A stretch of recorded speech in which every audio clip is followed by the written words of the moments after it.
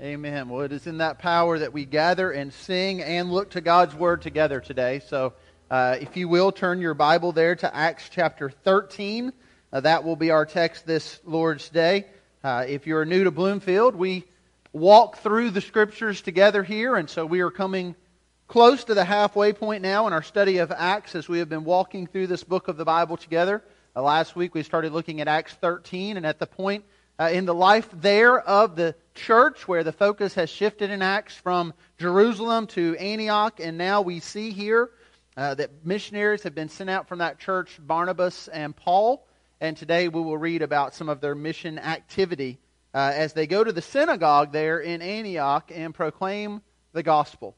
And so we're going to look today at Acts 13, looking at verses 13 through 52. So out of reverence for the Word of God, if you're able, if you would stand as I read this text for us today.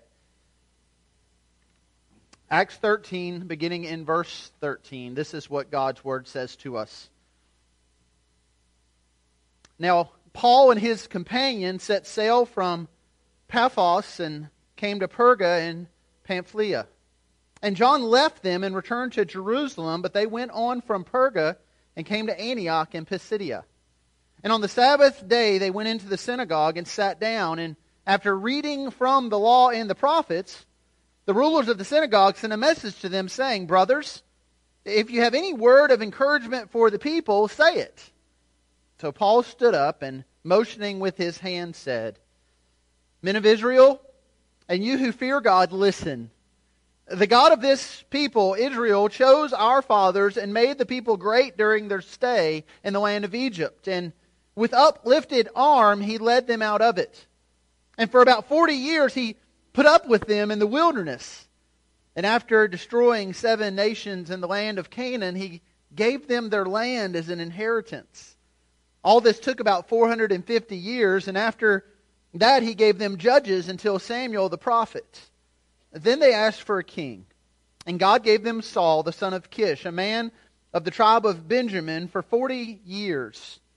And when He had removed him, He raised up David to be their king, of whom He testified and said, I have found in David the son of Jesse, a man after my heart, who will do all my will. Of this man's offspring, God has brought to Israel a Savior, Jesus, as He promised. Before His coming, John had proclaimed a baptism of repentance to all the people of Israel. And as John was finishing his course, he said, What do you suppose that I am? I am not he. No, but behold, after me one is coming, the sandals of whose feet I am not worthy to untie.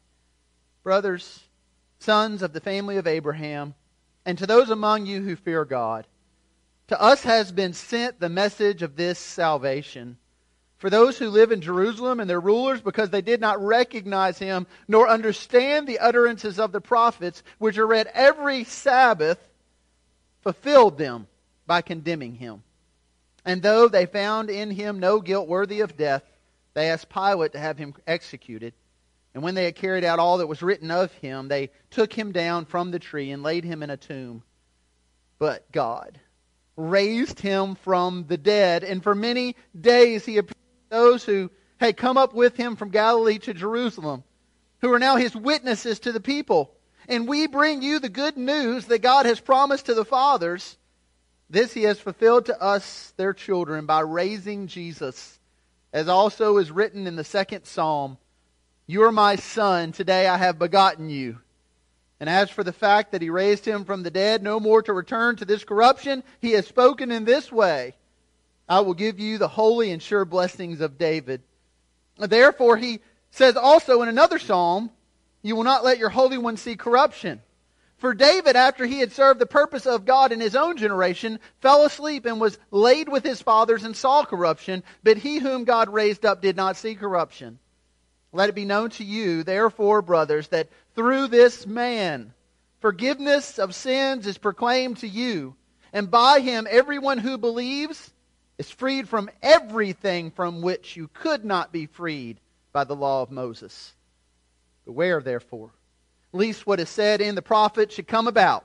Look, you scoffers, and be astounded and perish.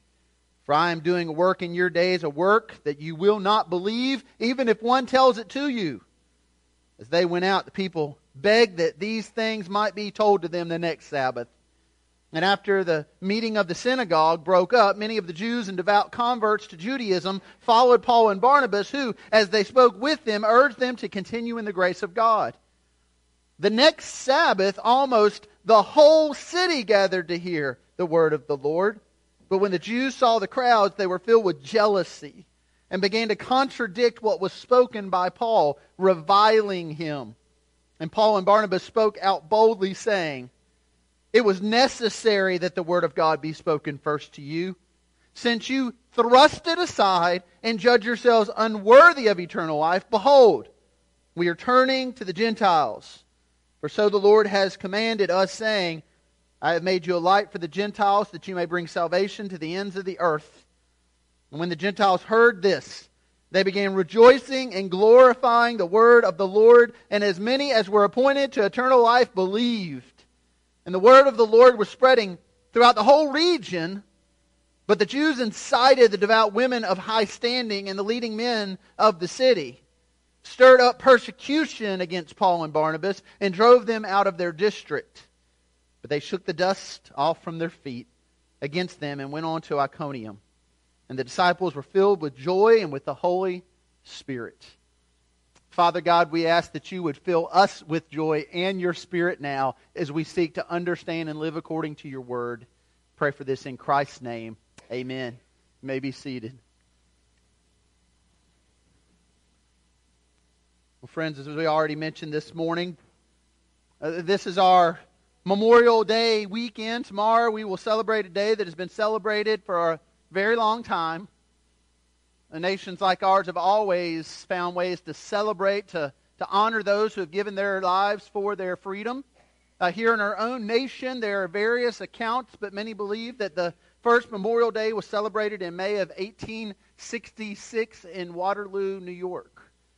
It began actually as Decoration Day. It was a day when people would go out and they would decorate the tombs, the grave sites of Union soldiers.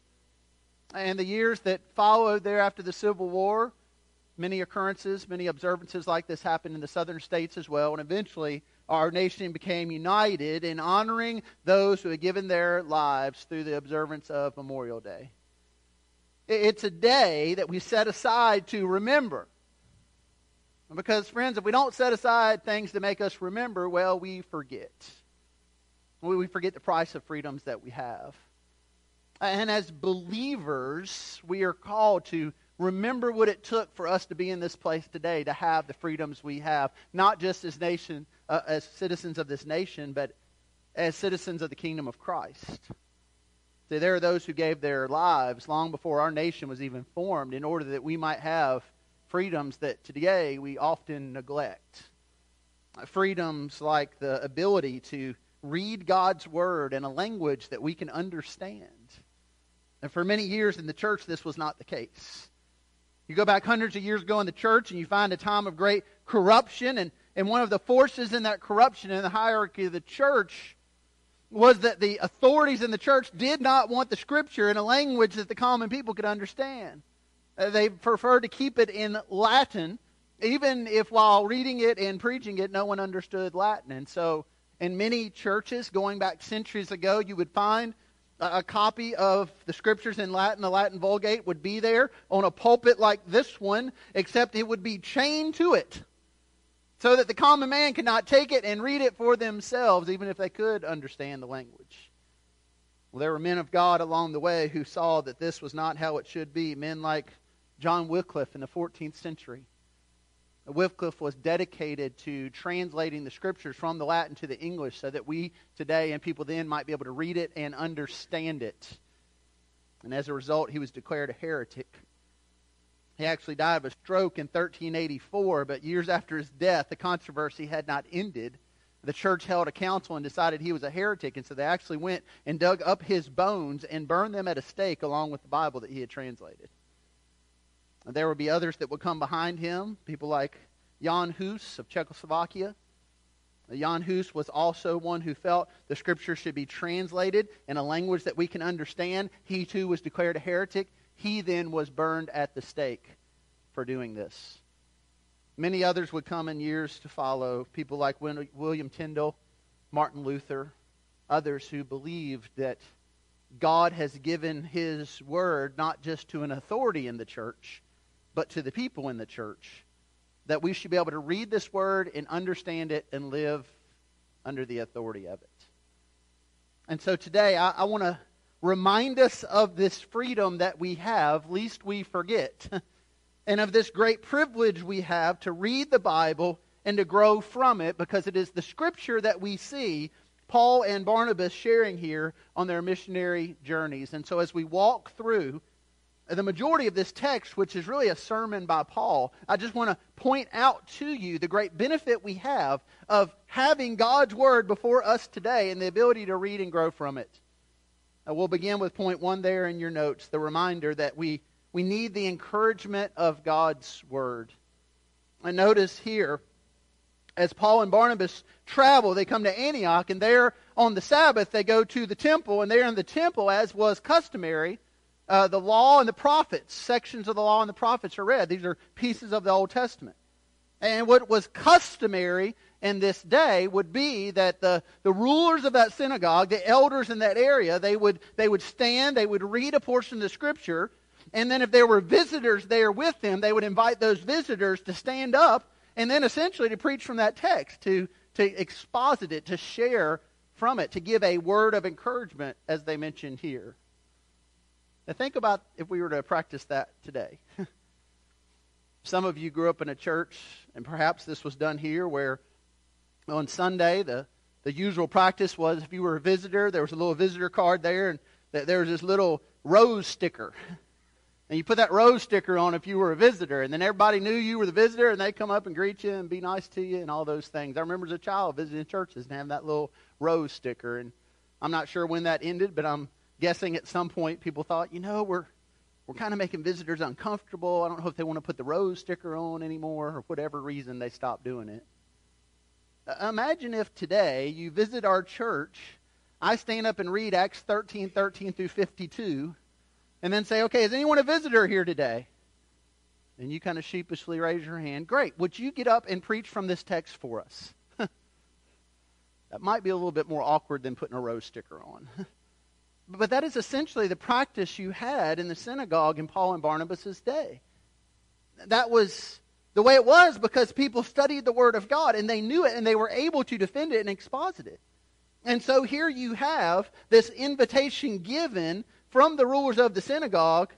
If you've got a word of encouragement, now notice that phrase there, a word of encouragement for us. Now think about the things that we typically refer to when we talk about encouragement.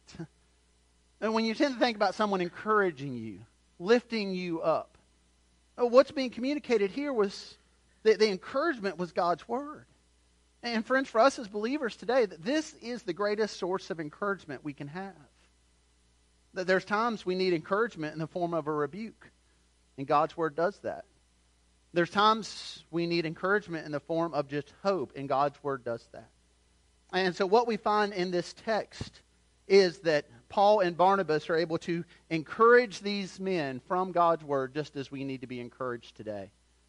And so what remains really falls under the umbrella of that encouragement and how it is that God's Word was an encouragement to them and how it is God's Word is an encouragement to us. And I want to point out just a few of these things. So point 2 there in your notes. God's Word then shows us our need for the gospel. What Paul now does is he essentially picks up, likely at a point where the Scripture has been read. It tells us here that something was read from the law and from the prophets. We don't know exactly what, but the indication would be there's probably something read in there referring to the Exodus, because that's where Paul picks up. And then if you'll notice here, basically, Paul then goes on to summarize a great portion of the Old Testament. He refers to the Exodus. Most of you are familiar with what the Exodus was. If you were here in our church when we studied the book of Genesis, we left off at the point where the nation of Israel, in order to escape famine, comes to Egypt. They leave the promised land in order to live. And when they get to Egypt, they are blessed and they grow greatly. But as the story goes, this becomes a threat to the Egyptians. And so eventually there's a change of leadership there, and those who favored Joseph long forget what those before them had done, and those who follow those. And so then what happens is the Israelites become enslaved. And so what Paul shares here is that even during that slavery, for centuries, God grew his people, and God blessed his people, and ultimately God delivered his people. And so Paul says that he rescued them out of slavery. And picture this. For hundreds of years, they're enslaved to the Egyptians. And they have prayed and asked, God, would you save us? Then God saves them. And do you remember what happens? They grumbled and they complained. We don't have anything to eat. So God provides food. You remember what they did? They grumbled and they complained. And so over and over again during this Exodus, you see this pattern where God provides and the people complain. Paul says then, God continues in his provision. He gives them the promised land. He takes them into Canaan. He defeats their enemies. He takes them in the promised land. If you remember that in the scripture, you know what God did there. He said, I'm your God. You're my people. Here, I'm blessing you with this place. Remember what they did? They grumbled and they complained. They looked around all the foreign nations, and they noticed how all those nations had something they didn't. They had a king. Now, they did have a king. God was their king. But they wanted an earthly king. And so again, they complained to God, but God in his grace gave them a king in Saul. But then Saul does what the people do. He disobeys and he rebels, and so God replaces him with David. Now, this is a point in the synagogue where as Paul is preaching this sermon, you might get an amen or two. They're looking to David thinking, yes, finally, David. And Paul notes what the scripture says. A man after God's heart who will do his will. But do you remember what David did? David sinned greatly. David took what wasn't his. David killed. He was an adulterer and a murderer, and he had great blood on his hands. Friends, what Paul is doing here for the Israelites is he is basically walking Israel through their history, and he's reminding them of some major themes in the Scripture. God provides, man rebels. God provides, man rebels. God provides, man rebels. And friends, that is the story we see played out until God provides one who will not fail because he is perfectly righteous. He provides Jesus. He provides the one who is God and man, who stands in the gap between God and man, and who can truly save his people. And what Paul is doing here is what we need to do when we come to the Scripture. He's helping the people to see how everything in the Bible points to Jesus. If you were here a couple weeks ago on Mother's Day, we had our family dedication. And with our family dedication, we always give our families a Jesus storybook Bible. And if you don't have one of these for your kids, your grandkids, even for yourself, I would recommend it greatly. Because of all the children's Bibles and books out there you can buy to teach your kids about Jesus, Sally Lloyd Jones, who put this one together, she does a wonderful job helping families point their children and themselves towards this truth in the Scripture. That everything in the Bible points to Jesus. Because, friends, that's not the way a lot of us were raised in the church. A lot of us were raised learning stories and thinking things like, well, if I can just be more like David, or if I can just be more like Moses, or if I can have faith like Abraham. But when you study these men in the Scripture, you realize all these men fail. That there's got to be more to the Old Testament than be like this person. And that's what Sally Lloyd Jones points out. And so I want to read you just a section from the introduction that I think makes this point very well. She, like Paul, basically points out this history of Israel. She does it in a much more artistic form with pictures. But here's what she says. Now, some people think the Bible is a book of rules, telling you what you should and shouldn't do. The Bible certainly does have some rules in it. They show you how life works best. But the Bible isn't mainly about you and what you should be doing. It's about God and what He has done. Other people think the Bible is a book of heroes showing you people you should copy. The Bible does have heroes in it, but as you'll soon find out, most of the people in the Bible aren't heroes at all. They make some big mistakes, sometimes on purpose. They get afraid and they run away, and at times they're downright mean. No, the Bible isn't a book of rules or a book of heroes. The Bible, most of all, is a story. It's an adventure story about a young hero who comes from a far country to win back his lost treasure. It's a love story about a brave prince who leaves his palace, his throne, everything to rescue the one he loves. It's like the most wonderful of fairy tales that has come true in real life. You see, the best thing about this story is it's true. There are lots of stories in the Bible, but all the stories are telling one big story. The story of how God loves His children and comes to rescue them. It takes the whole Bible to tell this story. And at the center of the story, there is a baby. Every story in the Bible whispers His name. He is like the missing piece in a puzzle, the piece that makes all other pieces fit together. And suddenly you can see a beautiful picture. Friends, that's what the Scripture is about. I'd recommend this resource to you. This might be the last copy. We've got this and some other things on our bookstall outside of this door. But the reason I recommend it is because it does such a great job helping us to see what the Scripture points us towards, what Paul is pointing us towards here. That everything in the Scripture points to Jesus. And that is great news for us today. But Paul also reminds the people and reminds us that we don't always respond to that great news well. Point 3 there in your outline. He reminds us, God's Word helps us to see that we're rebellious towards God. So you see, God's Word exposes our rebellious nature towards God. Paul goes on then in his sermon to point out how the people rebel against God's provision. And so he says, all these things happen leading up to the need for Israel to have a Redeemer. God gives them the Redeemer, and then what do? In their foolishness, they crucify Him. What are they doing there? They're continuing in their pattern of rebellion against God. But notice what Paul points out here. And this is where you see just the amazing sovereignty of God at work.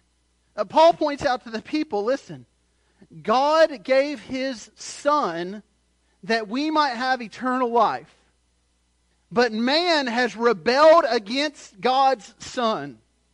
But through man's rebellion, Christ goes to the cross in order to die so that rebellious people might have life.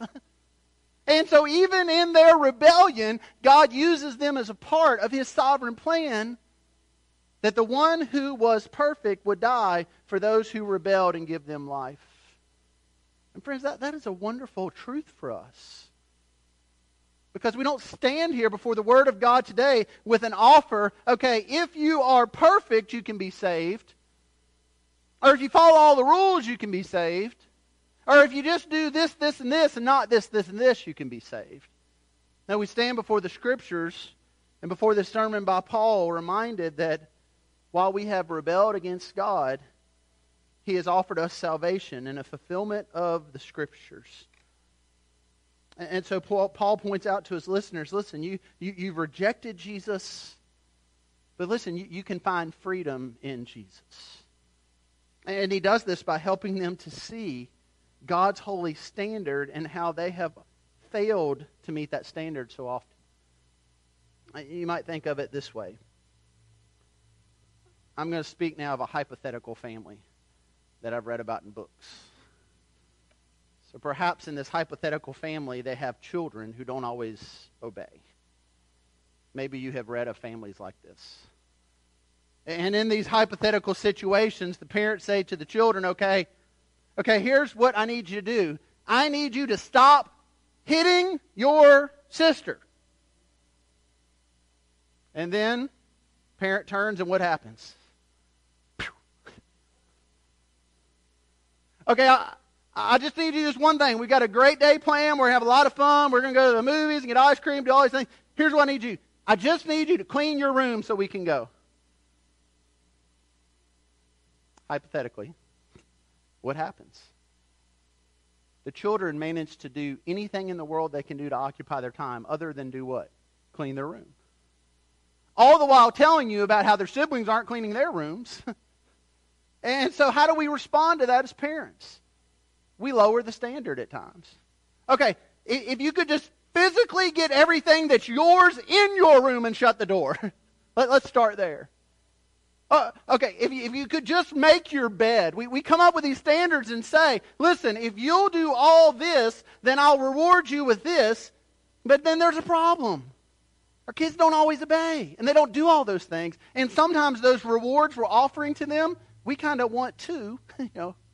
We get ice cream when they get ice cream. We kind of want to see the movie that we're taking them to see. Maybe we already bought the tickets. That puts us in a bind.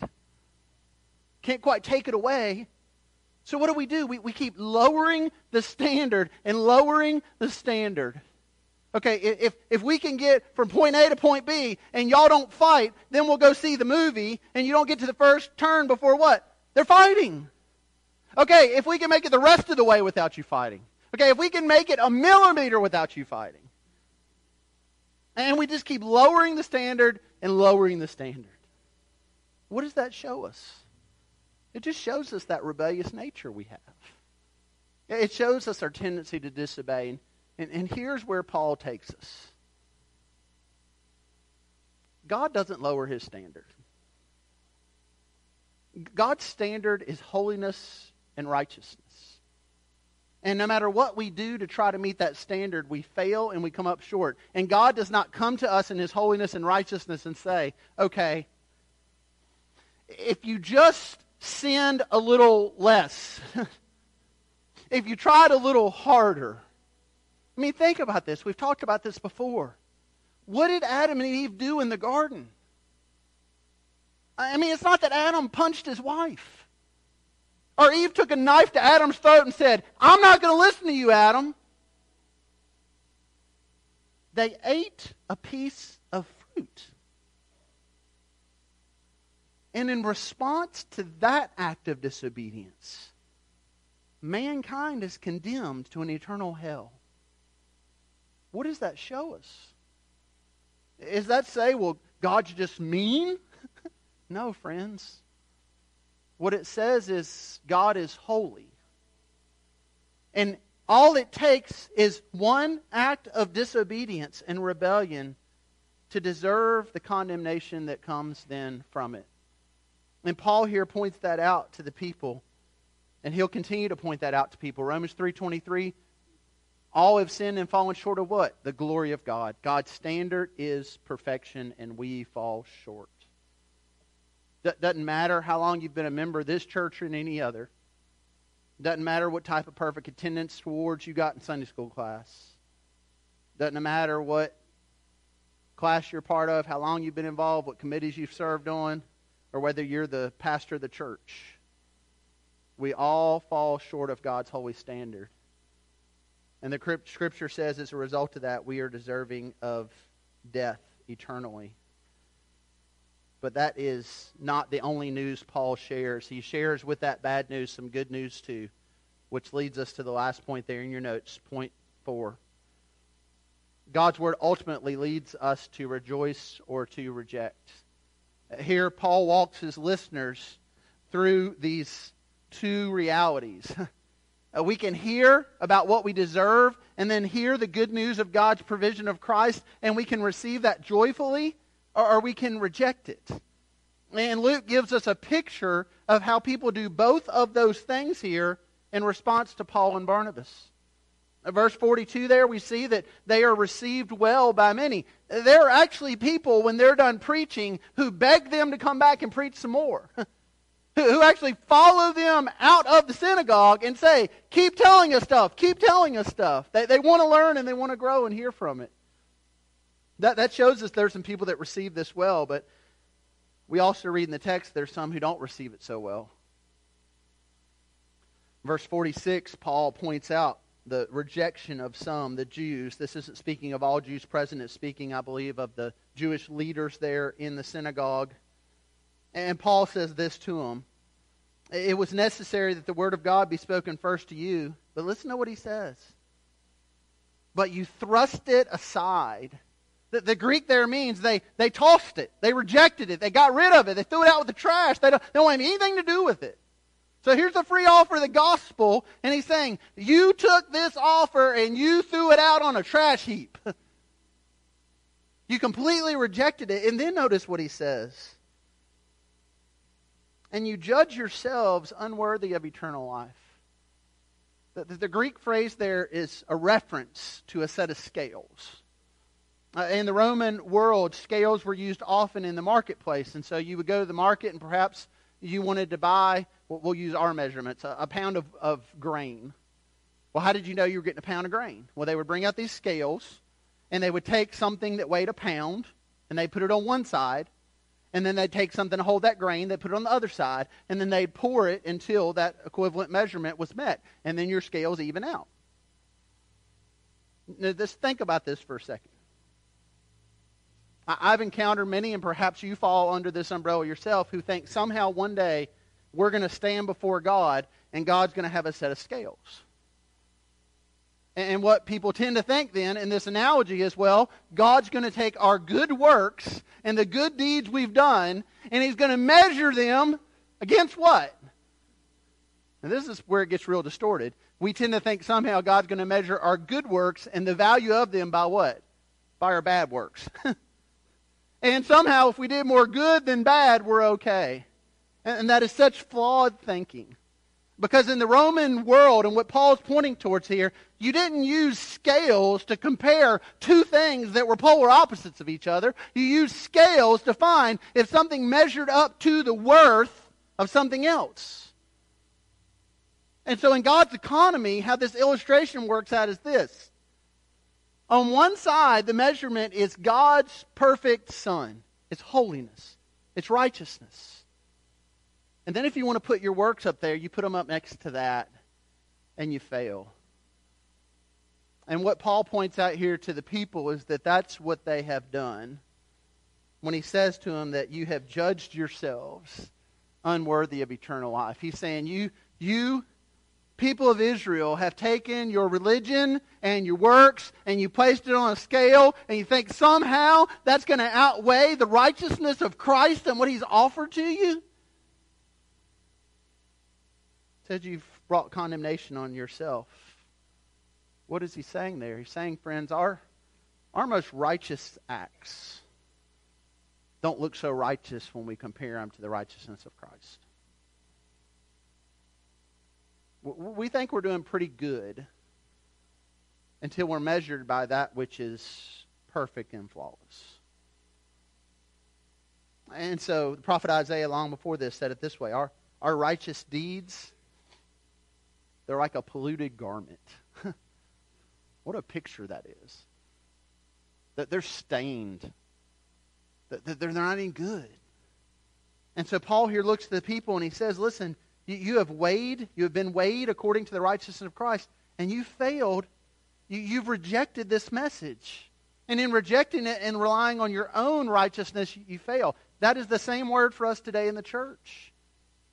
Who think that by our own efforts and deeds and whatever it is we fill in the blank with, that somehow we're going to save ourselves. But that's not the only response we see. We also see here that there's some, the Gentiles, who receive the word, they receive the gospel, and they rejoice. Notice this, verse 48. When the Gentiles heard this, they began rejoicing and glorifying the word of God. And notice the language here.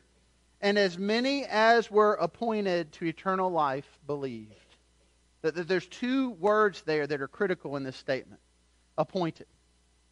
That Greek word means that they were chosen, they were elect, they were picked out.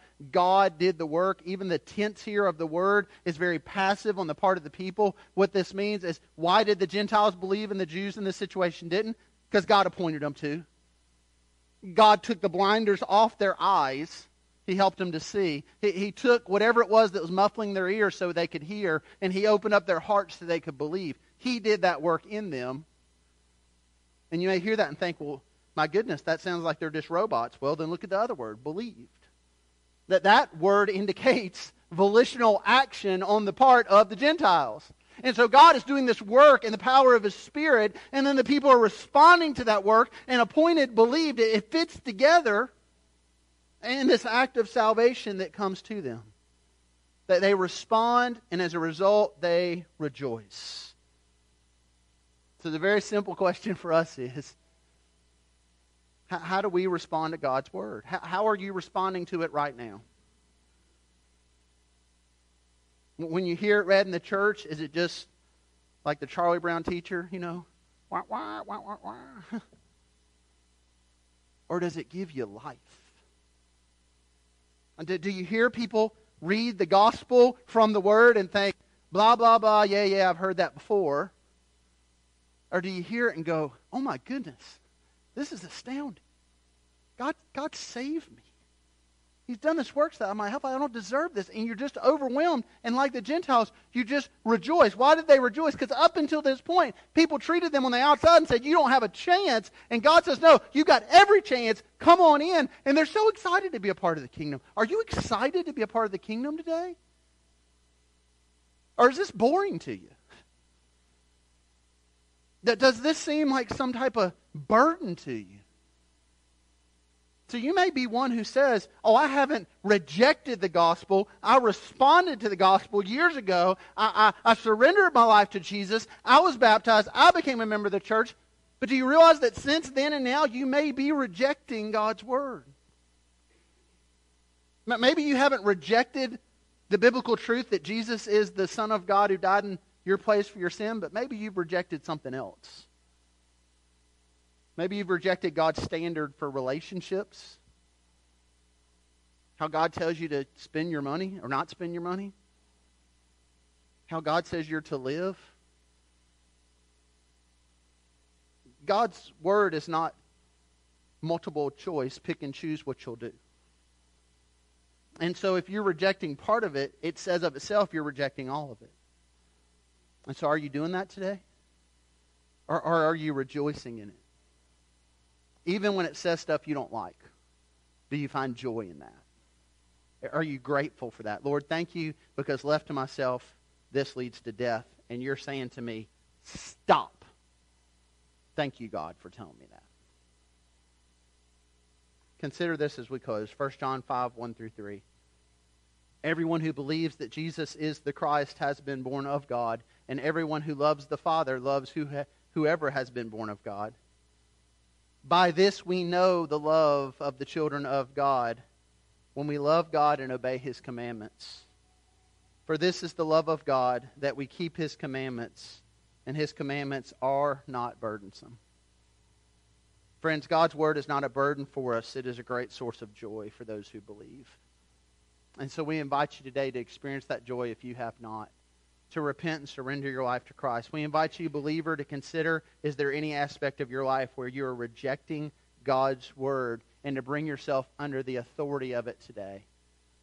Whatever it is, we invite you to rejoice and not to reject. So if you would pray to that end with me. Father God, we do thank you for your Word. And Lord, I pray we would live in authority, under the authority of it. And Lord, I just ask now that you would do a work that only your Spirit can do, that you would shine the light in the darkness, that you would remove the blinders, that people might see the truth of your Word and live according to it. Lord, I pray for believers here today who perhaps there's a place in their life, part of their life, you know what it is. Maybe you are convicting them of it right now, where they're not living surrendered completely to the authority of your Word, where they're basically saying they want a different king and they want to do things their way. Father, I pray that you would give them a disdain for that sin and call them to faith and repentance. Lord, for those here today who don't understand the gospel, who haven't responded to the gospel, who hear this and it's just kind of foolishness to them, Father, would you open up their eyes to see? And Lord, would you help us all to believe and rejoice in that belief? We ask in Jesus' name, amen. The church, if you would stand together as we close this morning and offer an opportunity to respond to God's Word. And during this time, it's simply a time for you to reflect on God's Word.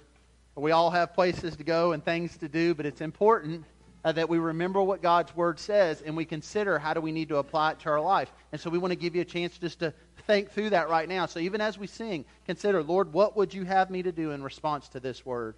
And if he's leading some of you to come and confess Christ, join this church, we certainly invite you. But this time is for all of us to just take a moment to reflect on God's word and respond as he leads.